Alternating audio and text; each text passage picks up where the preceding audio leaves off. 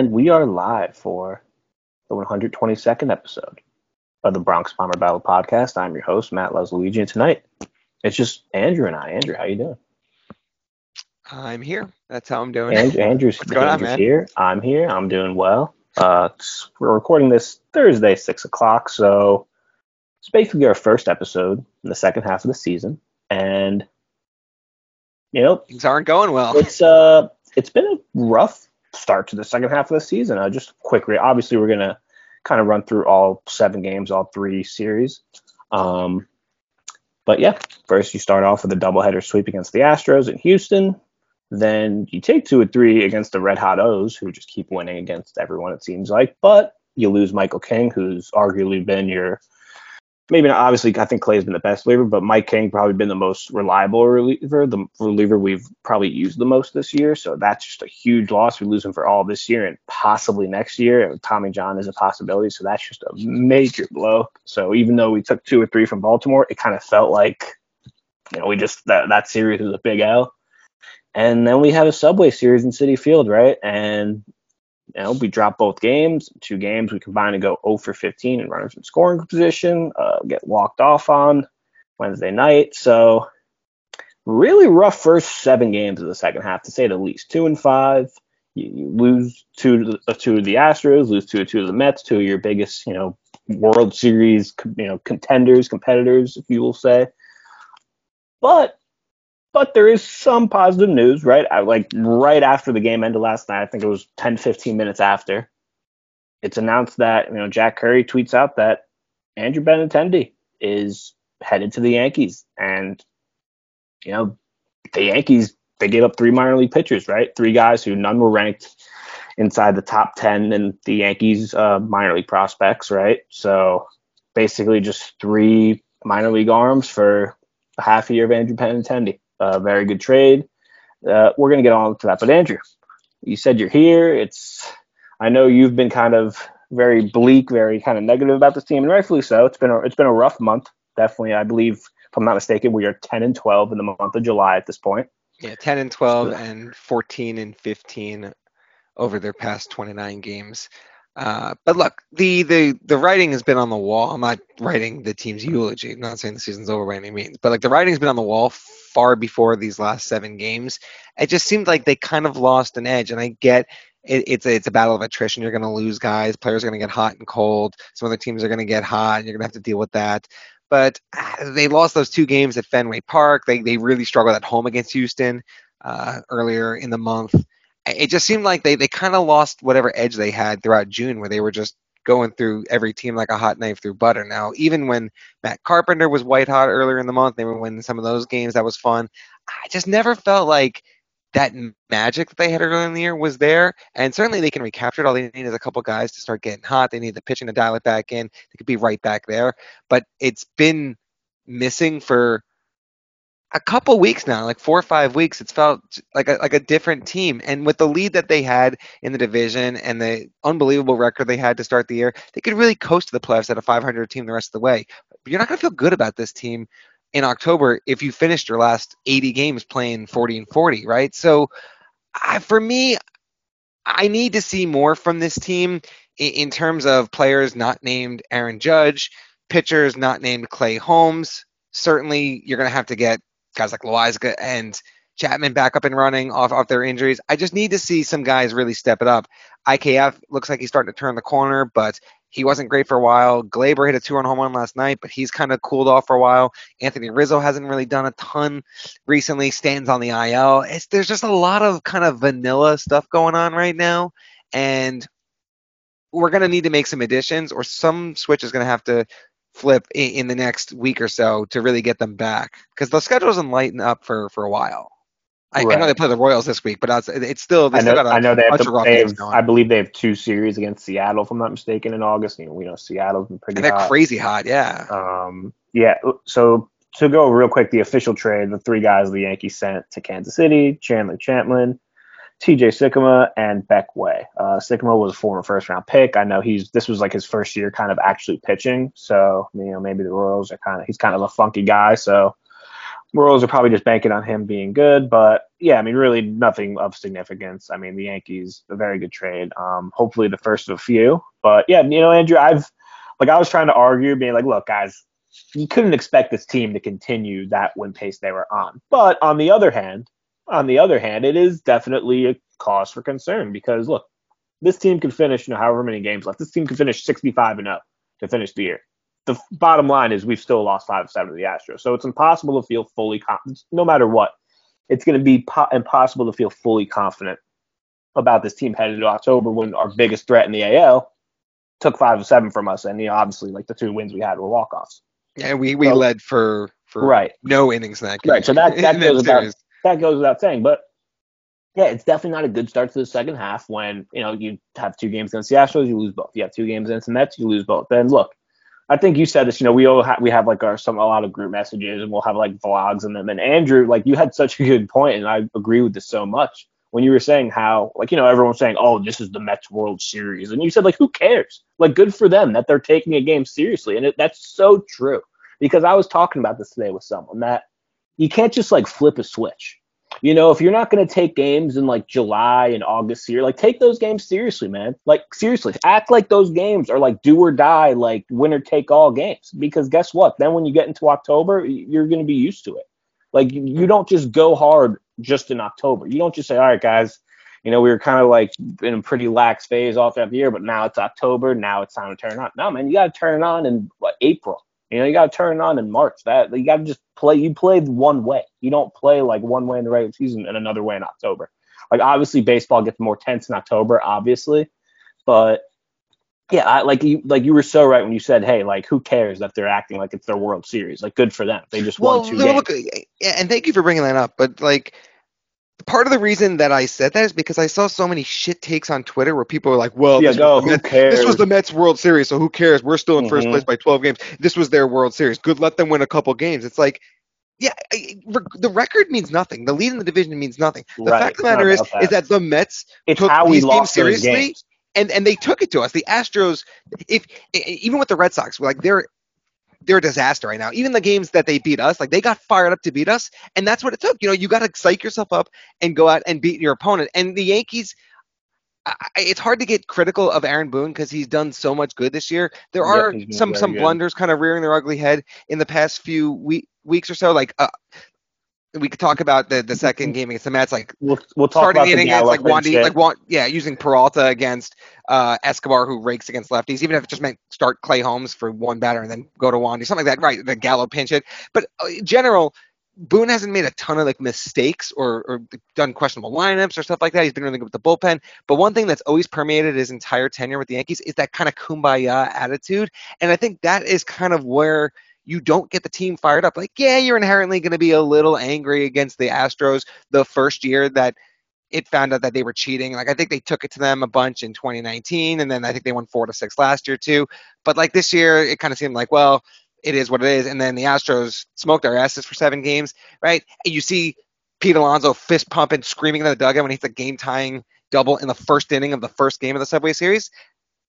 They had some kind of emotional edge on us that I get the Yankees could turn it on when they want to, but just I would take wins against the Mets and the Astros if it meant giving up games against like Oakland or the Angels or the Pirates. Like you can live with those bad. Like we lost 2 out of 3 to the Reds, and in the grand scheme of things, it doesn't really matter that much, right? Like as long as you know that you can compete with the Houston, and those Mets games were close, no doubt, right? But like I want to see the team have that little bit of an edge, so I know they could bring that same fire in October.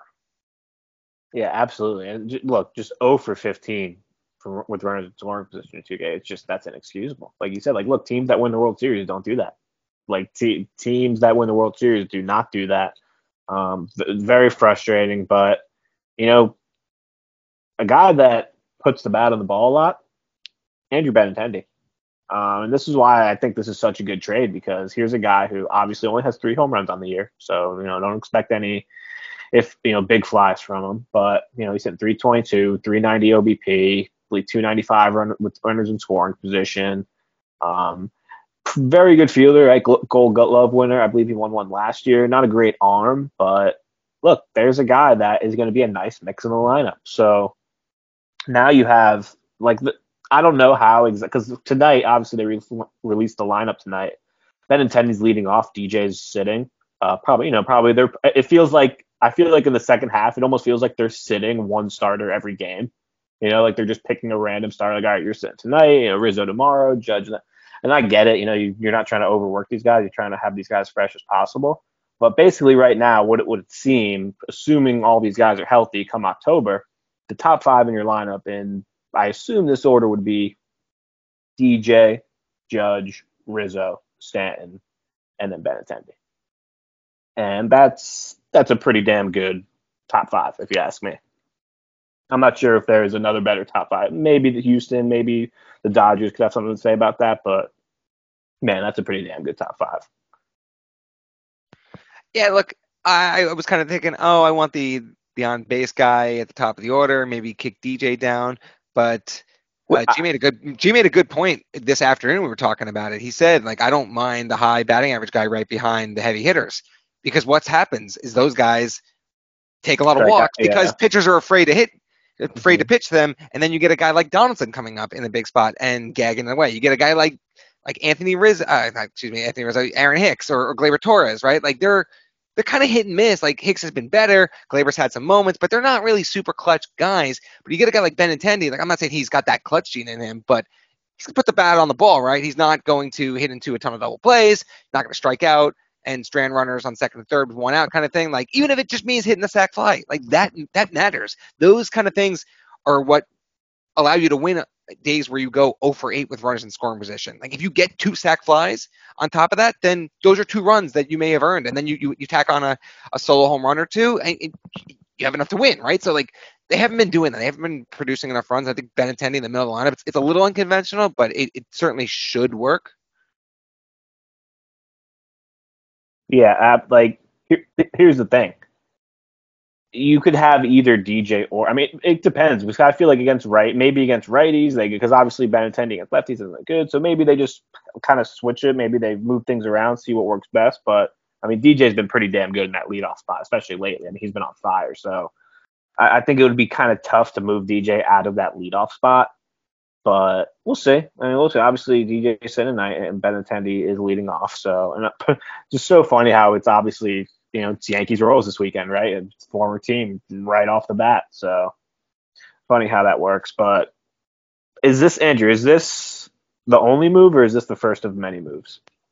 I would really like to believe it's the first of many moves. Now, the actual magnitude of those moves remains to be seen. If they go out and they get a fringe reliever who may have not quite a Clay Holmes trajectory, but like a nice turnaround, someone that they see something, you get in the Matt Blake pitching lab, right, and it can be a little better.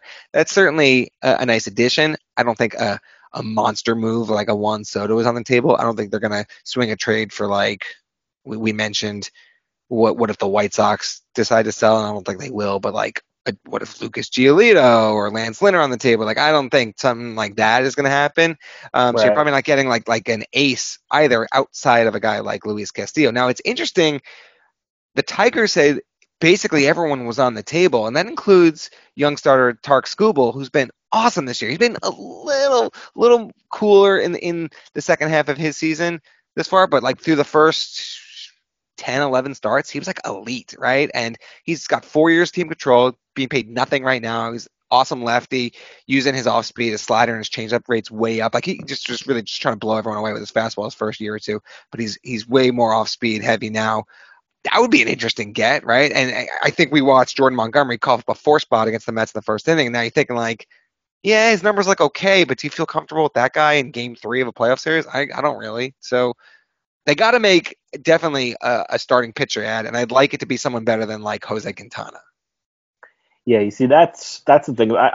The two weirdest kind of factions of like Yankee fandom are Gumby defenders and IKF defenders. Like I don't hate either guy, but I also kind of realize what both guys are. Like they're just both like kind of average, middle of the road players. Like Gumby's had a very good season overall. Obviously, his last couple starts have not been good, but it's just one of those things where you say to yourself, yeah, like, look, it comes down to, do you trust him on the mound in the postseason? And a lot of people would say yes to that, but I don't know. It's just, he's a guy that, like, I'm always scared about guys with his type of stuff and in the postseason. Like Nestor is one thing because obviously Nestor doesn't throw hard either, but he's so funky and so deceptive that I trust Nestor way more than I trust like Gumby's just way too basic and just doesn't have overpowered stuff that it's kind of a scary matchup against like a really good lineup in the postseason. So yeah, I definitely think look, Luis Castillo, that's the guy. Ever since he made that start at Yankee Stadium and basically just mowed down the Yanks over like I believe 7 innings. I've wanted him since then. He's always been, it feels like Luis Castillo is one of those guys that has been on the trade deadline and been on like the trade block for each of the last like 3 or 4 seasons. It feels like every year it's like, oh, Luis Castillo, well, maybe he gets moved and he never does, but it feels like this is the year he gets traded. And I really think that's who the Yankees should zero in on. But more honestly, I know it feels like there's more good starting pitchers available than there are bullpen guys, but man, with King going down, I think they need a bullpen guy because look, last night I get people being mad because a few people in our chat were saying, why is Wandy Peralta in? And I said, I was like, who do you want Boone to put in? I get not wanting, maybe like saying, like you said, all right, leave Clay in to face Escobar because he kills lefties and then put Peralta in. But like overall, it's like, if he had to go from someone else to Clay, he didn't want to overuse Clay, which is understandable. Like, who do you want him to go to? Like I think the only guys left were Marinaccio, who had already thrown 2 innings before, and you want him to go to Abreu? Like it's one of those things where you say to yourself, like at a certain point, like that's my biggest pet peeve because people will do that all the time. Like a coach with a depleted bullpen will bring in a reliever who's not good. And people are like, oh, he's bringing in this guy. I said, who do you want him to put in? He's got to put in the other guy you hate just as much. Like he's got it slim pickets out there right now without King. And he'd already used all of his. Yeah, that's what I'm saying. Like Loaizaga had used, like Licky. Marinaccio, I think we pitched the night before. So, yeah. Chapman hadn't pitched that game, but, like, if he coughed up that game instead of Peralta, people would be calling for his head. So, like, what the hell is the difference? That's the thing, because if he puts Chapman in, what are people saying? Like, oh, great, Chapman's in. I'd rather him over Peralta. No, the people are still going to be saying, why is Chapman in? So, damned if you do, damned if you don't. But, yeah, the Yankees need bullpen help, man. It really just comes. It's as simple as that.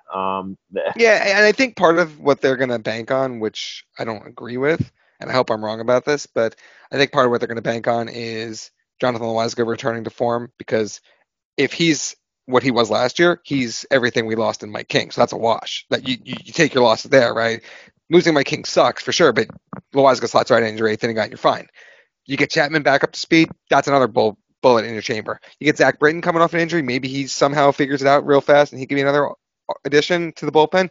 Cool, right? Maybe Clark Schmidt. Like, there are internal options, but if you can go out and get a guy who is like a bona fide 7th inning guy, it's malpractice if you don't. Yeah. And obviously Marinaccio threw last night, and I believe the stat in his last 70 batters faced, he's allowed 1 hit.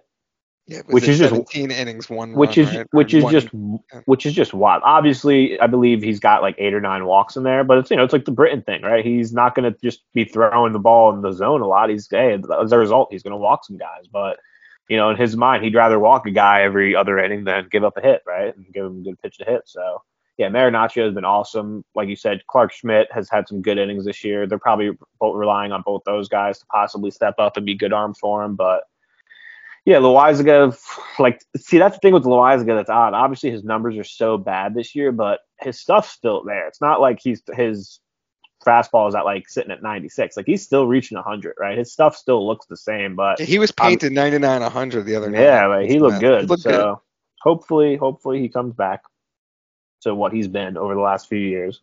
And I think part of you look at his numbers is skewed by the fact that he had a shoulder injury, right? It's the same thing that we're saying with Chapman, that when he went on the IL immediately after he was getting tagged, he had the Achilles injury, right? So how much of it was him missing his spots, not being able to control his pitches, and how much of it was those things were attributed to the injury he was dealing with, right? So that still remains to be seen. You got to get 20, 25, 30 innings out of these guys healthy, and then you can really make some more of a judgment. Chapman hasn't looked as good since coming back, but I think he's a guy who needs a lot of fine tuning, and then once he hits a zone, he's there.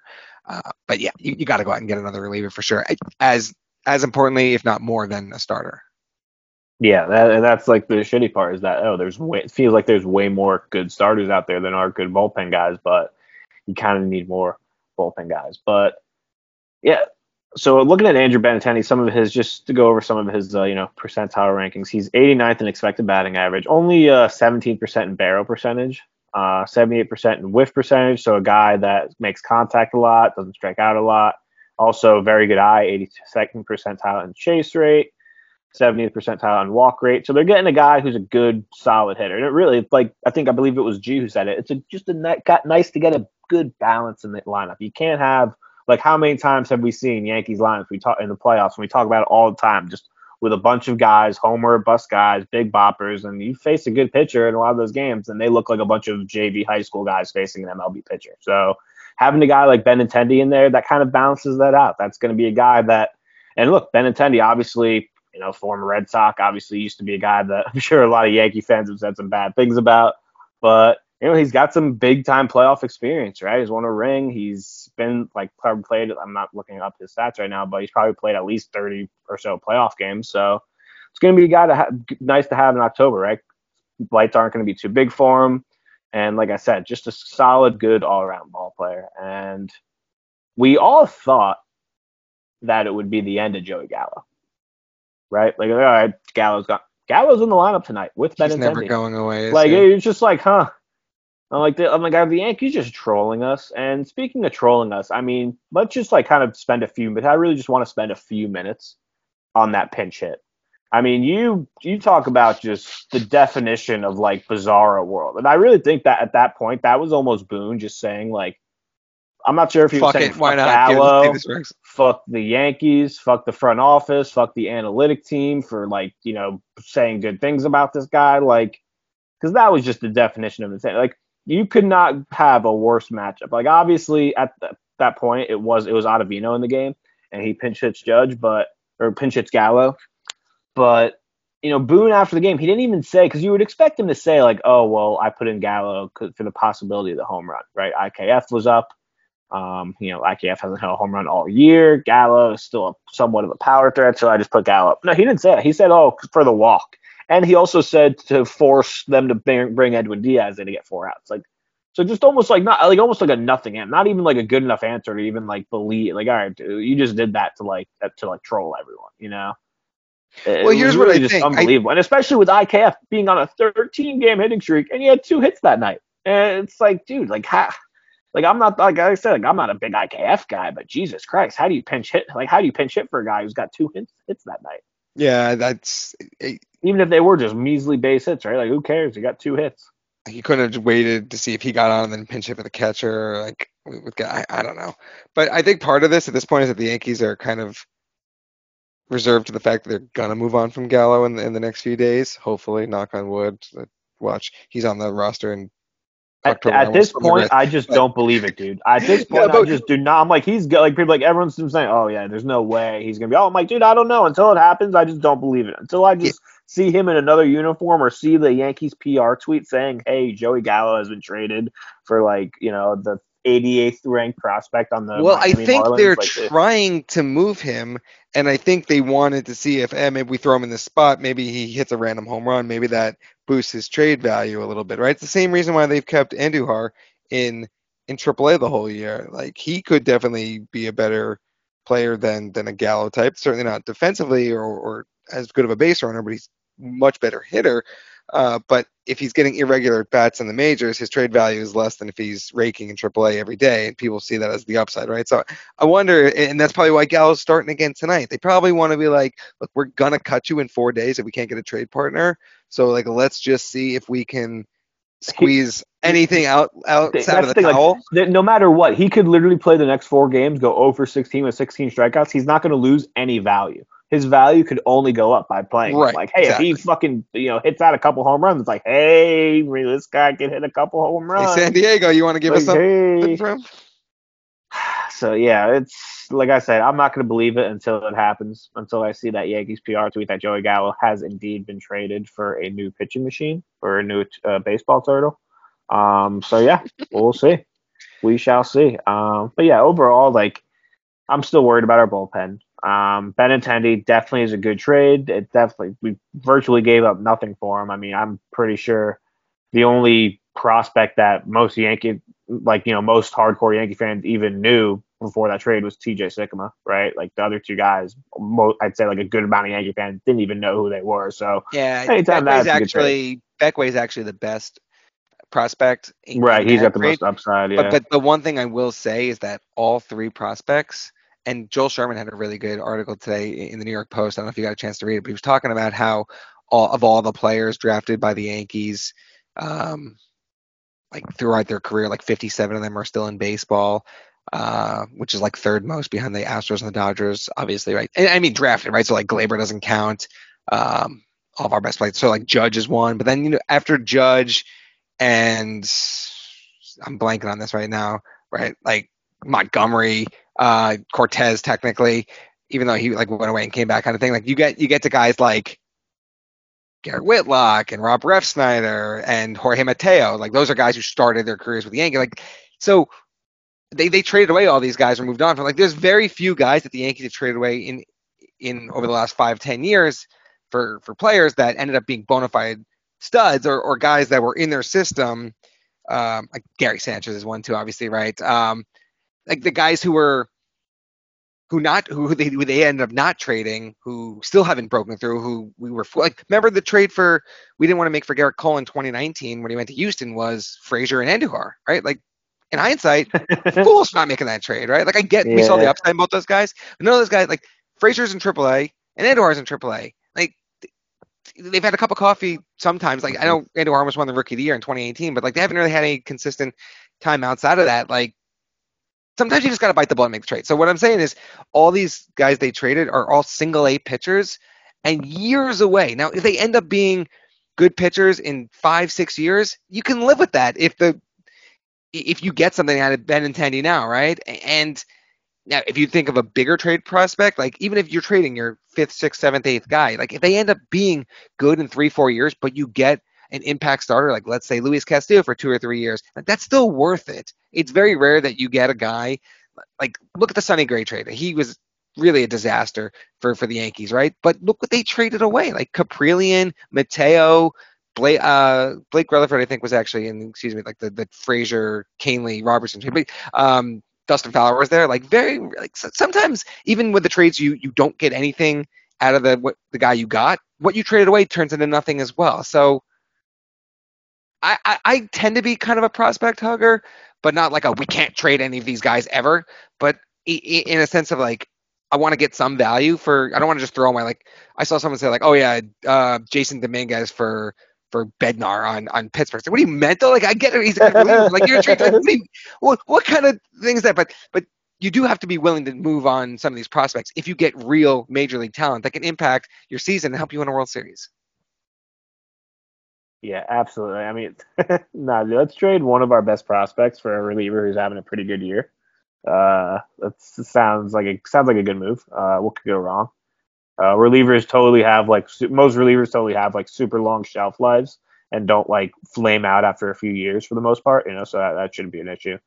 But yeah, like look, I totally agree. Like, you can't prospect hug, and I'm not sure if it was Sherman or someone else, but they basically wrote an article like yesterday or 2 days ago. That basically said like, look, if you like a lot of the Yankee prospects, like be ready to say goodbye to a lot of them because the Yankees are not afraid to trade prospects. And speaking of trading prospects, it doesn't sound or appear that the Yankees are at the forefront of the Juan Soto trade talks.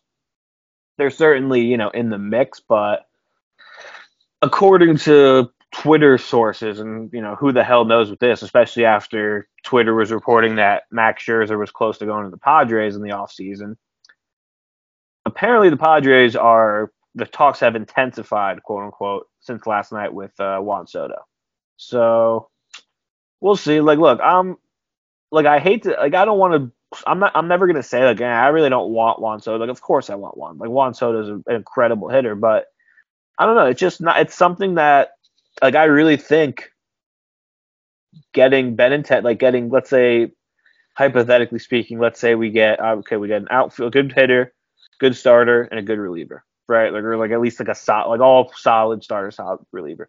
I think that helps us improve our team more, and we probably have to give up less, considering like the Nationals are probably trying to get like a ransom for Juan Soto, so we'll probably give up less for three good players that could help us in each of different aspects than just Juan Soto, who look like the Yankees really don't need outfielders like for this year. Like, and I'm not talking like, look, I get like Juan Soto, we'd have him for the next like 2.5 years at least, but I'm just thinking about this year. I'm not thinking about next year or the future. I'm just thinking about this year and winning the World Series this year. That's all I'm thinking about. And I think getting like, let's say, Luis Castillo and David Robinson would benefit us more than getting Juan Soto this year. Next year and the year after, probably not. It would probably benefit us more getting Juan Soto. But this year, I think we would be better off getting a starter and a reliever, and we'd probably give up less doing so. Yeah, I think that's a fair analysis. The question is, how much are you willing to part with, right? And then you look at a team like the Dodgers and the Astros who consistently go and get those big fish. Like, sometimes it's okay to trade your number 1 or 2 or 3 prospect as long as you have the wherewithal to restock your farm system perpetually. Like the Dodgers are always trading top talent, and very rarely are they at a huge loss, right? Like someone goes down on their major league roster and they have no one in the minors to fill the spot. Like the biggest prospect they've traded away, you'd probably say Yordan Alvarez, right? But outside of that, they trade some good guys. Maybe they end up having decent careers elsewhere. But as long as like the Yankees draft the next Anthony Volpe in next year's draft, then like it's a non-issue if you trade him right now, right? Like there's no guarantees on any of that. But international scouting, through the college scouting and the draft, like sometimes you got to be willing to move these guys and just trust yourselves that you can replace that talent within a year or two. Right, exactly. It's like, look, when the teams are in win now mode, like I'm sorry, unless you have like the next fucking Mickey Mantle or like that can't miss prospect of the future that is literally untouchable, like you got to be willing to trade prospects. Like it's simple as that. Like you're the Yankees, you have such a good team right now. It's like you shouldn't be worried about trading either one of Volpe or Dominguez. You really can't if it's going to get you a guy that you believe is going to significantly improve your chance to win it all this year, something you haven't done almost 15 years. So yeah, the time is now. And obviously, like we said, the Astros, it's going to be tough this year. The Astros seems like they had our number in the regular season. There's a lot of like obviously the Mets and Dodgers. Like I figure one of the Mets, Dodgers, or Braves will come out of the NL. All those teams are tough, so it's going to be tough to win it all this year. But like it is every year. But yeah, and look, the thing with Soto, and it's so true, and you always have to think of it like this. Like, hey, if we don't get Soto, someone is, right? Now that's assuming he's true, because I feel like it may be like, me and my cross-sport analogies, like it may be like a KD situation where like a trade just doesn't happen very quickly because like the asking price is just way too much and no one's willing to do that. So I feel like if I had to guess like a most likely outcome for Soto, I would guess like a trade happens maybe like in the off season, because I just don't think like a trade like I think it's more likely. I wouldn't like be shocked if a trade happens because it's been talked about so much before the deadline on a Tuesday.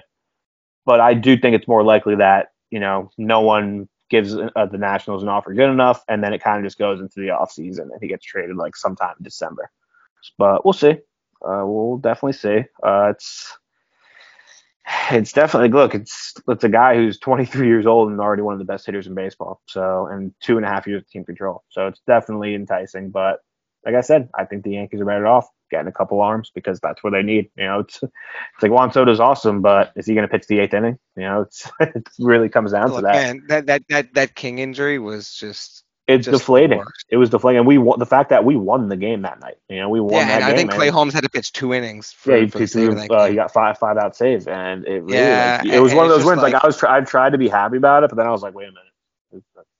I was miserable. Like I woke up the next morning and I was just like, fuck, my King's dead. Like I'm despondent. Like this sucks. Yeah, I mean, and really, like the fact that I believe they said 8 to 10 weeks they're going to reevaluate him, see if he needs Tommy John. And they said there's still some concern, 2024.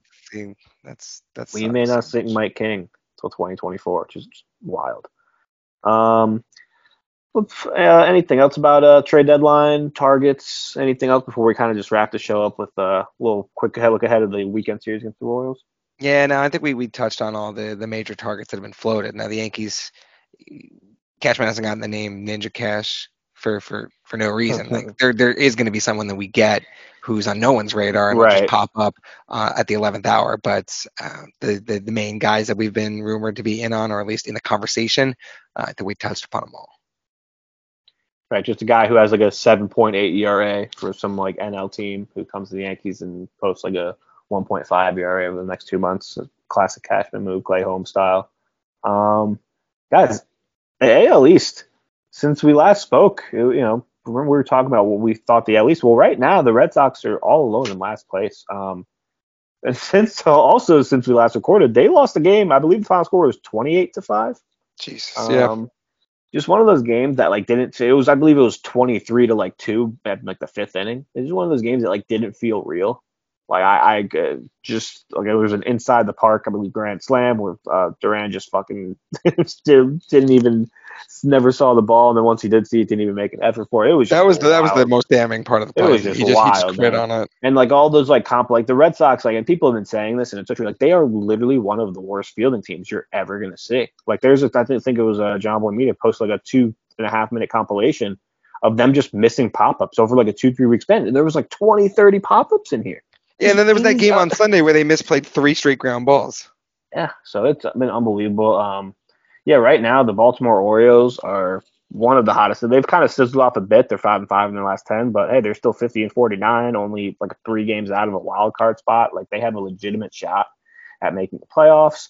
The Rays have lost 6 of 7, so they're kind of flailing just a bit, but yeah, as of now, Yankees 11.5 games up in the division, so still a good lead, right? But only 2 games up on Houston, right? It's now, so we all know, like we've said, those 2 teams end up tied. Houston does get the tiebreaker, so yeah, it's Yankees are 17-17 over their last 34, but hey, we got a 4-game set against the Kansas City Royals this weekend at the stadium. Got to take 3 here. Got to take 3. I know it's tough to like care too much about the individual games. Like I think I'm going to be more focused on like how Benintendi looks and how he fits in with this lineup, and hopefully he has like a big opening weekend against a former team. But yeah, like I'm still focused on that race with the Astros, and yeah, it's a 2-game lead on them late July when they own the tiebreaker is just very scary, very scary. Andrew, your favorite pitcher, Jameson Taillon, gets the ball tonight against Kansas City. How do you think he's going to do? And by the time this comes out, it will already be he'll already have pitched. So I'm on record now. And then I could be very right or very wrong. I was actually talking to my boss today, and I told him that he should bet the under 8.5. I just feel like it's going to be a ugly, low-scoring game. But so naturally, because I say that, it's going to be like 7-2 after 1. Yeah. I don't think JMO's going to pitch bad because he seemed to handle shitty offenses, and the Royals just traded us arguably their best hitter. Yeah, I was about to say the shitty Royals offense just traded their one guy who was hitting above 300. That was a good hitter. So there's that. Like I said, the fact that Gallo's in the lineup tonight is just hilarious. Like I think I saw the stat that he's like 3 for 4 in his career against Brady Singer. Yeah, that probably makes sense. But that was probably like 5 years ago. But it would just be the funniest thing. I would laugh so hard. It would have been hilarious. I mean, as unlikely as it was, I can't even say it would have been funny because we all just know that Joey Gallo, who's literally the guy striking out like the most in all of baseball percentage-wise, facing the guy who's striking out the most guys percentage-wise in almost the history of baseball. Like that was the worst matchup you could possibly imagine. But it would be so funny if Joey Gallo tonight just puts 2 out. It would just be it's probably not going to. There's literally like a 0.5% chance of it happening. But if Joey Gallo gets up and he just cranks one to right, I'm gonna manically laugh for 5 minutes. It's gonna be great. It's not gonna change anything, but it'll just be very hilarious. Oh God, good old Joey Gallo. I have no comment on Joey Gallo. No more comments. We're burnt out on Joey Gallo. On some news, because I'm reading some quotes from Boone's interview. Aaron Judge is going to be playing a lot more right field now. They're going to, I guess, with Stanton out for probably the next few weeks, they're going to go Benintendi left, Hicks center, Judge right. So I guess that makes sense. I like that. Yeah, because with Stanton out, Hicks really doesn't play right field, so I get that. Also, Aaron Boone called Benintendi and left-handed DJ LeMahieu. It's funny. I saw someone say that like this is what like Benintendi is what like Yankee stands think IKF is. I was like, this is so it's like a guy who's like that's like a guy who like hits like over 300 with like no power. It's like yeah, like if you have no power and you're hitting 260, like you're not doing it. Like you have no power, you better be hitting over 300 and not close to a 400 OBP. Like it's as simple as that. Right, that's the thing. He draws walks too. IKF never ever walks. Yeah, like I said, he's 80th percentile in walks. That doesn't really Benintendi really doesn't barrel up a whole lot. But what about how about the percentile rankings of IKF with his barrel percentage? Like that was sometimes not barreling the ball is better, right? You think about how many times we've gotten unlucky with the bases loaded, barreling it up, and it's right at an outfielder or a line drive right at the first baseman. Sometimes not hitting the barrel and just dropping in a bloop single is more effective. Like I know that seems counterintuitive, but sometimes it works. Like they posted the pic. I think it was like one of those baseball pages on Twitter. Oh, the Gallo versus IKF. Yeah, it's just like percentage and barrel percentage. Gallo's barrel percentage 98%, whiff percentage 1%. IKF barrel percentage 1%, whiff percentage 99%. And it's so funny. And that's percentile. So percentile. Right. But like it's so funny with Gallo because people will all like the Gallo defenders. Like, oh well, like his hard hit percentage is this, and I'm like, yeah, because he hits the ball like fucking 30% of the time. 6 times a week. Yeah, so when he does hit the ball, it's hard, but he never hits the ball. What point are you making? Right, that's percentage, not total number of barrels, because he'd be way down on that list. So yeah, like I said, like I don't hate IKF. IKF's been solid. I actually felt very bad for him then pinch hitting him. Like imagine you're IKF, you're probably saying like, dude, what the fuck am I supposed to do? I got 2 hits for Gallo. That's the guy you're taking me out for, really? It's like this guy is literally hitting 150. Oh god. But yeah, Andrew, you got anything else for tonight? I'm pretty sure that's it. Obviously, we're gonna have another episode the next time. Hopefully, if we get another big trade, we'll definitely hop on for a quick episode, especially if it's or if all else fails, maybe like next Tuesday after after the Royals series, kind of a post-trade deadline recap, see if any big names move. I'm sure there will be some trade, but see if Soto moves, Luis Castillo. It's going to be that's the thing. It's going to be very frustrating I'm just going to go out and say, like, I do feel like Cashman does have a couple more moves up his sleeve. Like, maybe it's not Luis Castillo. Maybe it's not the guys we're envisioning, but maybe it's your boy Wilson Contreras. Man, that would be a great get. Like I don't think they would do that because Trevino has been very good, and you almost have to because I think Houston's going to get him if we don't. Yeah, that sucks. Dude, like I said with Soto, it's like that's the thing. You say, we really don't need this guy, but then you think of like, well, one of the other however many handful of contenders that have a shot at like possibly beating you in October. What if they get them and that puts them over the top over you?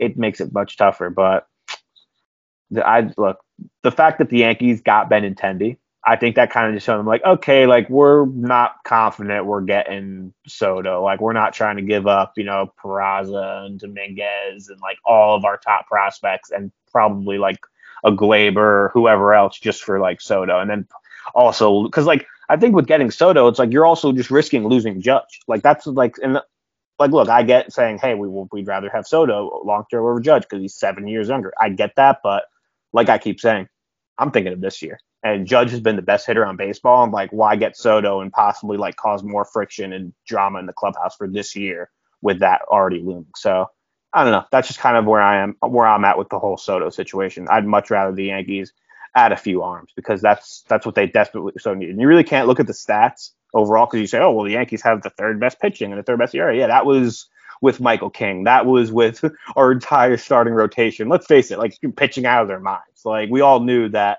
Nestor wasn't going to have like a 1.6 ERA all year. We all knew Tyone and Gumby weren't going to, have like a high 2, low 3 ERAs all year. We knew that wasn't going to like keep up, right? Like, we knew that it was going to regress to the mean, and it has. And we're a 17-17 team in our last 34 games as a result. So yeah, we need some arms. Simple as that. For sure, man. Let's just more as importantly as us improving the roster is a team like Houston or the Mets not making significant upgrades too. Right. Sure. And they're going to. It sucks that everything you do, it may just be to tread water and not gain on anyone. Yep. But like I said, we shall see. Trade deadline's Tuesday, 4-game set against the Royals this weekend at the stadium. Seems like this is the first time the Yankees are at the stadium all second half, right? So it's been like almost 2.5 weeks since the game at Yankee Stadium. It's been a while. Yep. So for Luigi, for Andrew, this was the Bronx Bomber Battle podcast. Let's get some pitching.